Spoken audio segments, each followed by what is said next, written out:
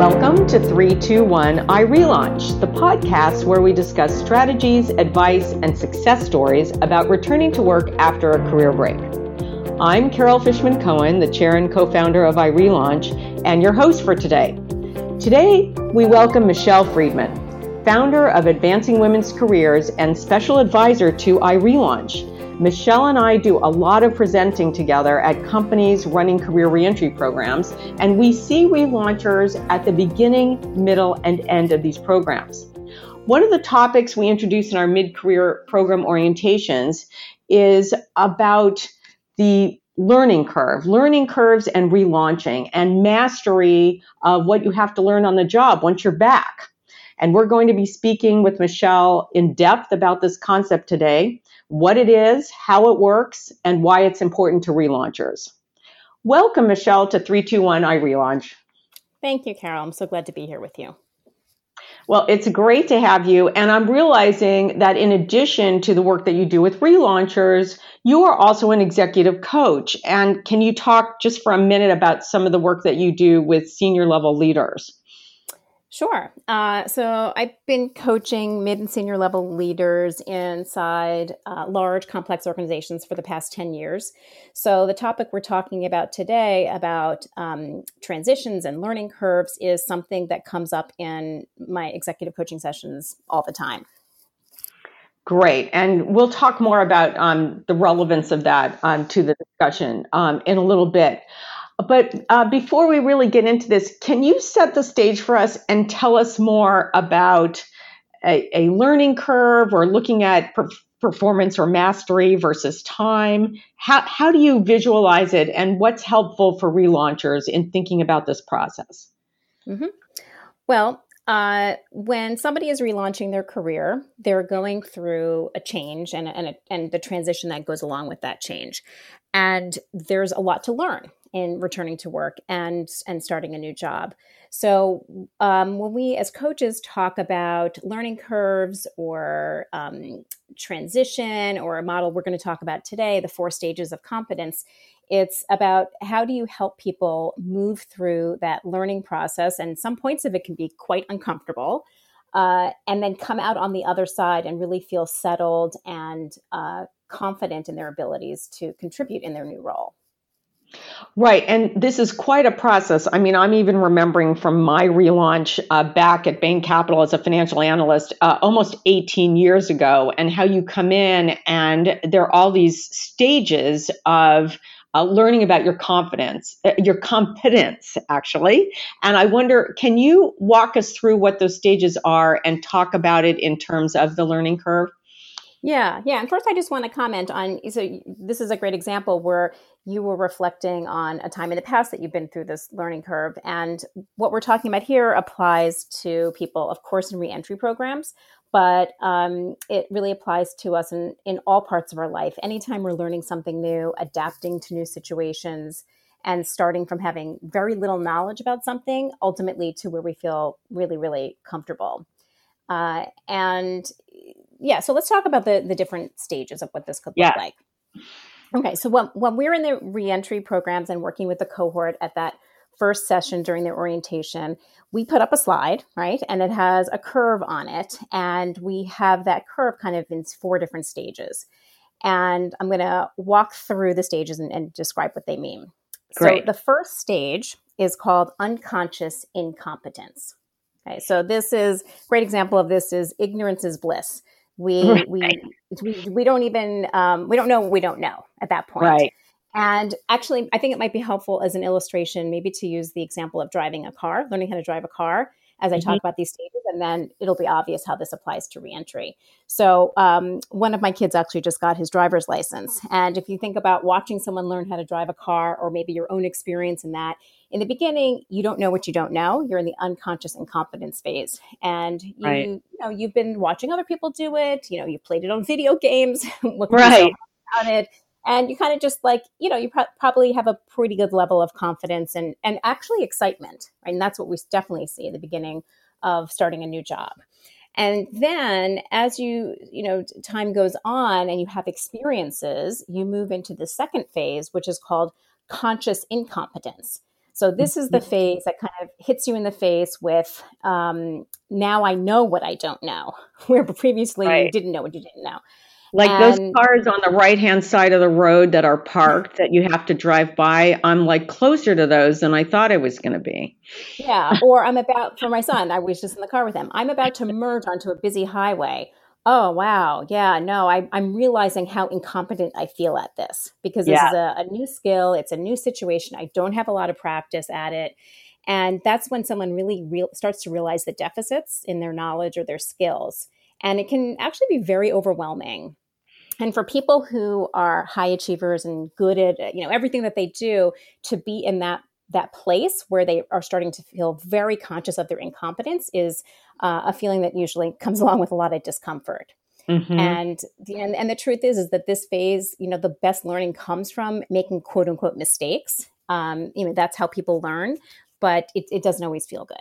Right. Mm-hmm. And then the next stage is called conscious competence. So now I know what I know. And coming back to the driving example, oh, wow, okay, so I'm driving along. I feel pretty confident, but I'm paying attention to everything that I'm doing. I need a very high level of concentration to execute this new skill. But wow, this is a relief, and I feel satisfied because my learning is starting to pay off.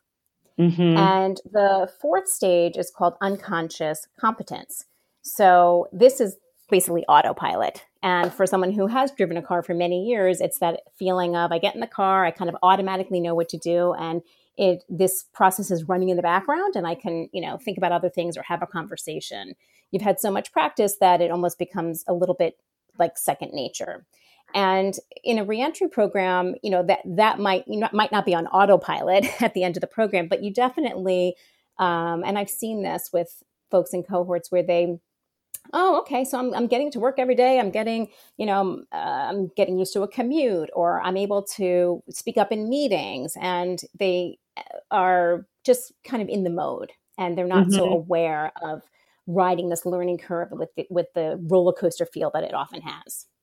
Michelle, what about the situation, like, for example, the one I was in, where I was a financial analyst before in the late 80s, and then I had my 11-year career break, and then in 2001, I'm a financial analyst again, but I'm in this new environment. I had to learn Excel all over again. I had to learn PowerPoint, so there were these tech tools, and also there were new financial instruments that didn't exist before. So some of the fundamental knowledge was actually relearning versus learning something new. And then there was, of course, all the new stuff I was learning too. Yeah, I would say both of those categories, stuff that you're catching up on or kind of, dusting off the cobwebs, and things that are brand new for you for the first time, I think the learning curve concept applies to both. And what you might see is something where you're relearning it or getting caught back up. You're going to be activating the knowledge that you had before. So this learning curve may be a little bit not as deep of a curve, and you kind of move through it a little bit more quickly, where something for the first time might feel more daunting. And we can talk about this later, but I also, when we think about the curve and getting into a dip and moving through this roller coaster, a lot of it is state of mind. It's how do you feel during all of this? And we can talk about some strategies to kind of manage those emotions too. Well, Michelle, let's actually talk about the dip. Can you define what is the dip, and maybe give an example, and what do people feel like when they're going into the dip, and then how do they get themselves out of it? Right. So the dip is generally phase 2, that conscious incompetence. At that point, here's a sign that you're in the dip. When you start hearing these voices in your head saying, "What have I done?" Or "You're in over your head," or, "You know what, maybe they hired the wrong person for this job. Right. Maybe this is, I'm not really as qualified as I can be." And that's kind of that inner critic. That's where your confidence starts lagging. It can be overwhelming because, and sometimes we bring this on ourselves. I mean, what I've seen is people, feel very overwhelmed by everything that they want to learn in a new job.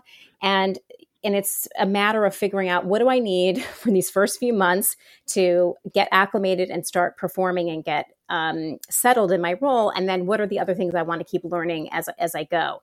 And in some of the big companies that we work with, Carol, as you know, in these reentry programs, they tend to have very extensive learning platforms that's available to any employees, and you could spend 24 hours a day pouring through that and trying to learn. Right. And it's really a matter of pacing yourself and trying to manage the overwhelm. I remember last year we gave the Pioneering Relauncher Award to Ruth Reardon O'Brien, who relaunched her career in the 70s after having 5 kids, and she was out for 11 years, and she came back and had a 6th kid, and she's actually Conan O'Brien's mother. It was very fun and wonderful to award this to her. But I remember her saying, we interviewed her for Back on the Career Track when we wrote the book, in 2005 we interviewed her, and she said, I got back on the job. I was responsible for all these new legal cases. She was a lawyer, and I would just listen and take lots of notes and tell people I'd get back to them. And then in the evening, I would spend a lot of time studying the law that I didn't know and to really get back up to speed. So I'd be able to be involved in conversations in a substantive way. So sometimes there's additional work that goes on when you're relaunching, because you are trying to do this catch up, and that's the extra effort that you sometimes have to invest in these initial weeks to get over this learning curve. Yeah, I agree. It does help. It helps you feel like you're learning more and sort of moving through those phases. But like I said, sometimes the amount of things that you could be learning is endless, especially if you're a lifelong learner and really interested in picking up all these new things. So, how do you put in that extra time, but also get sleep and take care of yourself and work through all the transitions you might have at home? Exactly. I would like to remind our listeners who might have just tuned in that you're listening to 321 I Relaunch, the podcast where we discuss strategies, advice, and success stories about returning to work after a career break. This is Carol Fishman Cohen, your host, and we are speaking with Michelle Friedman, founder of Advancing Women's Careers. And we are talking about, once you get on the job, learning curves and relaunching and mastering what you need to know once you're back. And we're right in the middle of a very interesting discussion. And Michelle, I want to know if you can talk about why the learning curve is important for relaunchers, and is it more important for relaunchers than people who don't take a career break or who are starting a new job? And are there ways that you can combat the maybe moments of fear that you might find as you're going through, and then come out of this learning curve? I know you talked about using internal corporate resources, but do you talk to your manager? Do you keep it to yourself? Do you just muscle your way through? Like, what kinds of advice do you have for people who are relaunching and going through this learning curve? Yeah. Well, so to the first question about why is this important for relaunchers, I think this is such a great topic to be talking about, because what I hope is that people who are listening to this podcast are going to have this concept now in their back pocket. Right? Because it's just something to be aware of so that you're not surprised or feel ambushed by, wow, I feel like I'm in the dip. I feel like there's so much to learn. I'm so overwhelmed. What I really hope for those who listen to the podcast is that they realize this might happen. And basically, if you're in a growth spurt, a professional or personal growth spurt, which is what relaunching is all about, this is going to happen and there will be some discomfort. So it's not a bad thing, is I guess what I wanted to say, is to be sort of expecting it and to frame it as, okay, I'm like in that learning phase right now. And that's really how people grow, is by taking on challenges. Right. And then from what you've seen, the cohorts that you've worked with, can you comment on how long does it take for people to get on the other side of these dips and sort of emerge and feel confident again and move on and feel like they've had some mastery? Yeah. Well, I think it's a very individual thing, because like I said, a lot of this is a state of mind and how well somebody manages their feelings about being incompetent at different phases and how much support they have. But when it comes to people in the reentry cohorts, it's really rare to see someone still in a dip or struggling or not making it through this curve by the end of the program. And I especially see things turning around at the midpoint. Usually if that dip is going to happen, it's usually in the first half of the program when there's so much adjustment going on. But by that midpoint, you start to see the confidence and the competence really steadily grow. And of course, they feed off of each other. Mm-hmm. So as you're feeling more competent, you start to feel more confident, and then you're going to take more risks. And, so it's really a good thing. And also, when we meet with the cohorts at that midpoint, I think the biggest takeaway for them is people realizing that they're not alone, right? It normalizes the experience of, oh my gosh, I thought that it was just me who was feeling this way, or I was, scared to share this with other people. But now I realize this is a thing, and it's very typical, and it's happening to other people in my cohort, and it happens really to anyone who's starting a new job. So I think that's important to keep in mind. Right. So think about this for a second. I'm just wondering, these programs have different lengths. Some of them are 12 weeks. Some of them are 16 weeks. Some of them are 6 months. Do you think there is people attack this learning curve or emerge out of it at different rates because of how long their program is? Or is this sort of happening independent of the length of the program? And what if there's no program? Mm-hmm. Yeah. So it's a really interesting question, because by having boundaries on a program, a start date and an end date, in a way, it's sort of signaling to the participants, this is the transition phase. We structured this program so that you can be, it can feel safe to be in a learning mode. We want to see performance, and we want to make sure there's a good fit on both sides. But you're kind of in a special category during that particular program. But when the program wraps up, we, for better or for worse, you're going to be kind of just like everybody else. And so I think by having those defined dates at the start and end, it almost creates a length of time that we think it's going to take to sort of move through the curve. And you're not going to have mastery in everything by the end of a 12 or 16 or 18 week program. But most people, you've seen them, from the difference between their first day and their last day, it's transformation. Yeah. Right. They're almost like a different person. And it's a really good question. Could you be that different person 12 weeks later, or could you be that different person 18 weeks later based on the length of the program? Yeah, it is really interesting, because I'm thinking about the programs that are longer. And when we're talking to employers, we can tell them, because we've seen this, that even if you have a 6-month program, we tell them you're probably going to know, and the person's going to know too, who's working out and who's not working out by, 3.5-ish months. You'll have a really good sense. And so will the individual. So I wonder if that has something, indicates something about how long it takes regardless of the length of the program. Yeah. Well, there's a really, really well-known book by Michael Watkins called The First 90 Days. And I use this as a tool with executives all the time who may not be changing companies, but they're changing roles, they're taking on a new team. Anytime you're really starting something new. And there is something magical about the number 90 days. And, the theory behind this and all of the tools and the strategies for using during those 90 days is based on the assumption that at the end of 90 days, you're pretty acclimated, and you would have established yourself. You would have figured out what you needed to learn. You should really be able to convert from being in more of a learning mode to really more of a performance mode. Right. And so I do think that there is something to that. Right. I'm trying to remember, years ago when I was back, because there was no program. I was a one-off hire. No one was even talking about this back in 2001.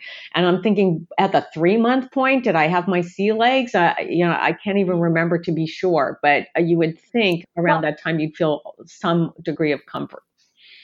Yeah. And there may be people listening to this podcast who are not in a defined reentry program. Right. And they're going to be returning just like you did. So it's a good question is, do you give yourself a little bit of a quote unquote deadline without putting too much pressure on yourself? Right. But just giving yourself permission to use those first 90 days to get established and acclimated and figure out what you need to do to really perform well and start performing. But then at 90 days, you don't have to walk around feeling like I'm just the new person, or I took a 5-year career break and I'm still trying to figure this all out.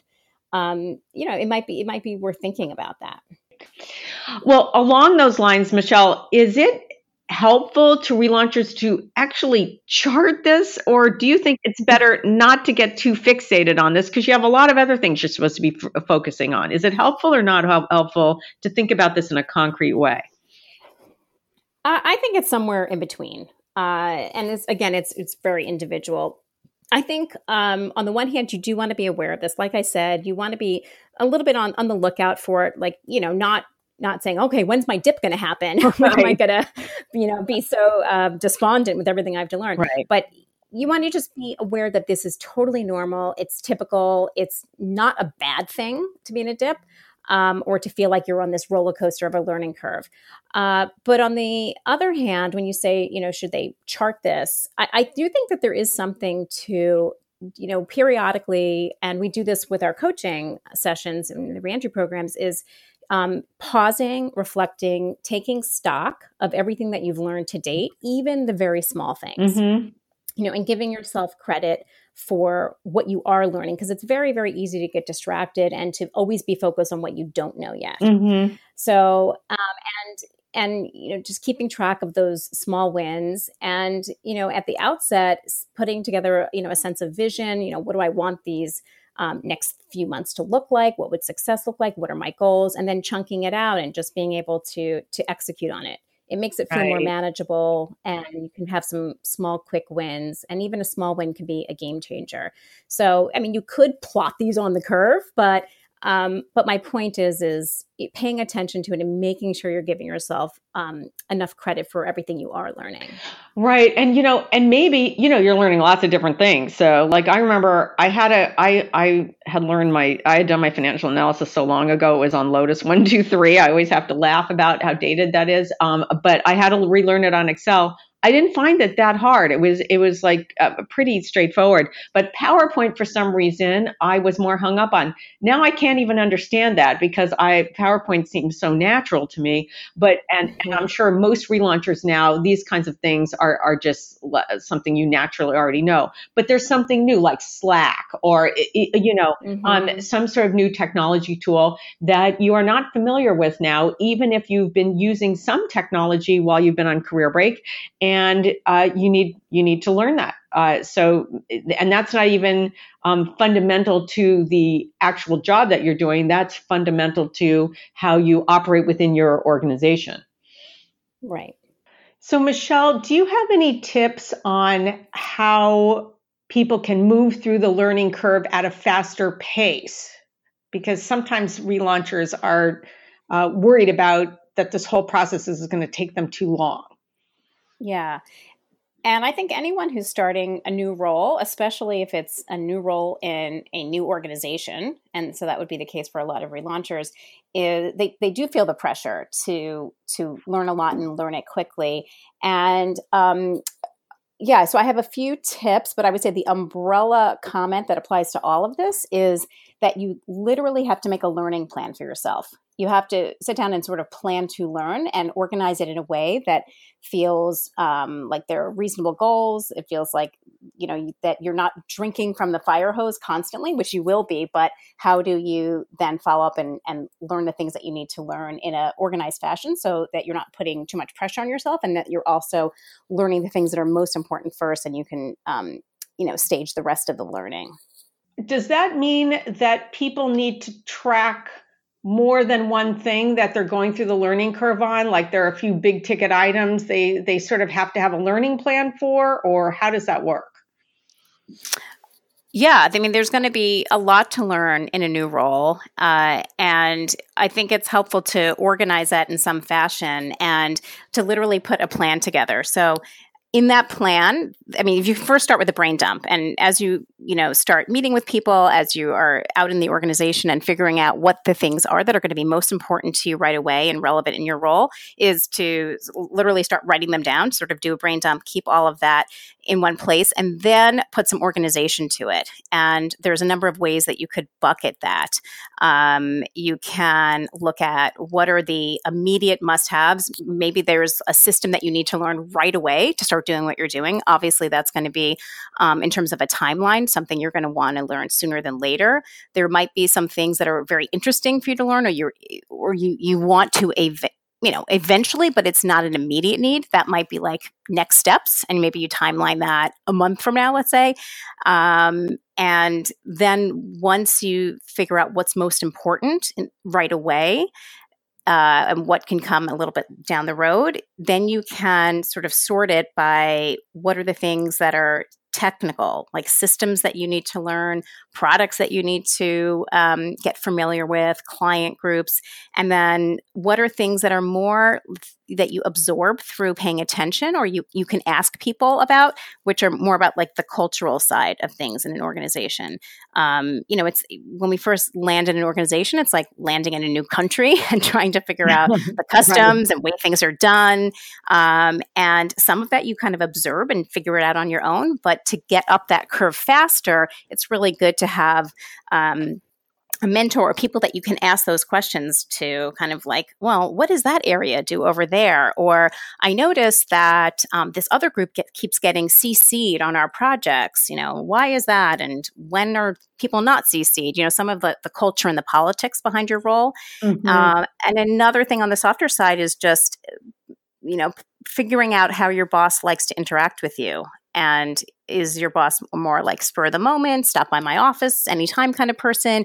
Do they like structured interactions? I mean, these are all the things that you want to kind of put on your learning plan.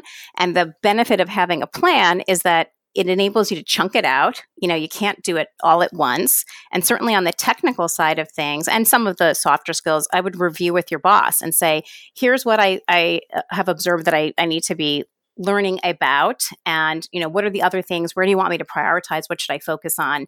And this becomes a plan or a document that you can kind of work through and keep revisiting as time goes on. And maybe when you have the conversations with your boss or a tech mentor or some other trusted person, then you say to them, I realized I really need to learn a lot more about X, and what are some of the recommended resources that I should consult in order to start that learning process? And then does that maybe jumpstart it a little bit because you move suddenly, you're fully aware of what you don't know at that point, and then you're moving on to, getting over that hump to feel more comfortable with what you're starting to learn. Yeah, anything that's on this plan that you've identified as a priority for your learning should have you should have a resource kind of attached to it or resources. So for a particular system, what is the best way to learn that? A lot of organizations have online tutorials and online learning platforms that you may be pointed to as a resource. Carol, you always talk about YouTube being YouTube an ally. Tutorial. Yes. Right. And Googling things, and so, or the identified resource might be a person. Someone will say, well, the best way to learn about what that group does that we interact with a lot is for you to sit down with Bob, and if you don't feel comfortable reaching out to Bob, maybe you can ask that person who's made that recommendation to make an introduction, or you may just go ahead and do it on your own. But knowing what your resources are also, I think, helps to break things down and to make everything very, very actionable, and you can just kind of move through it piece by piece. Mentioning Google, it's significant because we've had even some of our highly technical relaunchers say that it's their first line of defense, not just the video tutorials that I swear by, but looking up any even highly technical topic on Google and how to approach it sometimes gets you part of the answer that is really helpful. It's amazing how much is available online. Right. And with a Google search, that could be your fastest way to get to an answer for sure. Right. So that's always, I think, a resource. Right. And then it's kind of like, what are the other things that are more specific? What are those places that you can go or people that you can speak to learn what you need to learn on different aspects of your job? It could look a little daunting once you put everything down on paper in terms of the various things that you want to learn, by when, what the resources are. So I would say as you kind of move through your first few months of a new role is to make sure you keep track of small successes. I mean, it's really nice to move things off that learning plan onto a like done list. And it gives sort of like a positive encouragement and you've a sense that you are really making a dent in that learning plan by taking credit for even small little things. Excellent advice. So anything else that relaunchers should be thinking about in regard to learning curve that we haven't talked about yet? Well, I think that hopefully a big takeaway from this conversation is if you're not learning, you're not growing. So this is just a part of re-entering the workforce and in starting a new job. And just to, this building up this tolerance for this discomfort that you might feel during those conscious incompetence phases is a muscle that you're building for the future, because organizations want people to always be learning and growing. And you're going to get adjusted. You're going to get settled in this job and do a wonderful job in this new role. And then you might get promoted and you might be in another role where you are going to start the curve all over again. Mm-hmm. So I think it's just to keep in mind that what you're doing here is going to serve you the rest of your career. Right. Like initially, this has to do with relaunching, but ultimately, this is something that people deal with all the time who never took career breaks in the first place. And as you move on and you become an executive leader, or you become in whatever role, if you're relaunching as a nurse or a technologist or a librarian, you are then going to be more in a mode of, I'm now a person who has been working here for a while, and the career break isn't even that relevant to me, but I'm going to have learning curves just like any other person has learning curves who didn't take one. Yeah, right. The learning curve that's associated with, wow, how do I figure out how to insert a full-time or part-time job back into a very, very busy life that I had? That will be behind you, right? Mm-hmm. But you will be put in different positions where you're not going to feel competent at all, and you're going to be starting from scratch, learning something new, and just being able to talk yourself through it and have a support system and all that is really helpful. I mean, there's a concept called learning agility, and there are some companies that they believe the best way to grow leaders in their organizations is to pick people up and to move them into different roles every 18 to 24 months. And what they're looking for is somebody who you can drop in a new area. They don't know much about it, but they're bringing all the skills from what they used to do, and they're cross-pollinating ideas and strategies. And, how quickly can this person get up to speed and live with the discomfort of not knowing what's going on in the beginning? Mm-hmm. And, we hear employers talk about that they're less focused on what a person knows and more focused about whether they're fearless about learning more and how coachable they are. So it's also maybe good for individuals to think about themselves in those terms. Right. Being good at learning things. Yeah. Good. Well, we are running out of time, Michelle, and I wonder if you can if we can close by answering a question that we ask all of our podcast guests, and that is, what is your top piece of advice for our relauncher audience, even if it's something we've already talked about in our conversation today? Yeah, well, I think the top piece of advice is related to what we're talking about here. And it is that just putting this relaunch chapter in perspective, it's one chapter of a life and a career that has many, many chapters to it. And it's very exciting, and it can also be overwhelming and terrifying at the same time.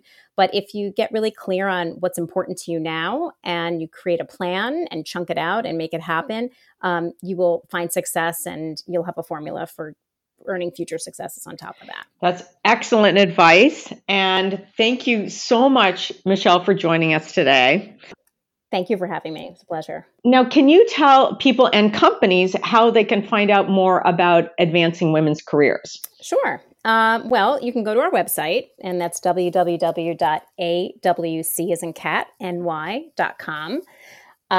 You can also find me on LinkedIn or Twitter, and I'm happy to be in touch. Great. Thank you so much. You've been listening to 321 I Relaunch, the podcast where we discuss strategies, advice, and success stories about returning to work after a career break. I'm Carol Fishman Cohen, chair and co-founder of I Relaunch, and your host. For more information about I Relaunch, go to irelaunch.com. And if you like this podcast, be sure to rate it on iTunes and your favorite podcast platform. And be sure to share this podcast with a friend on Facebook, Twitter, and other social media. Thanks for joining us.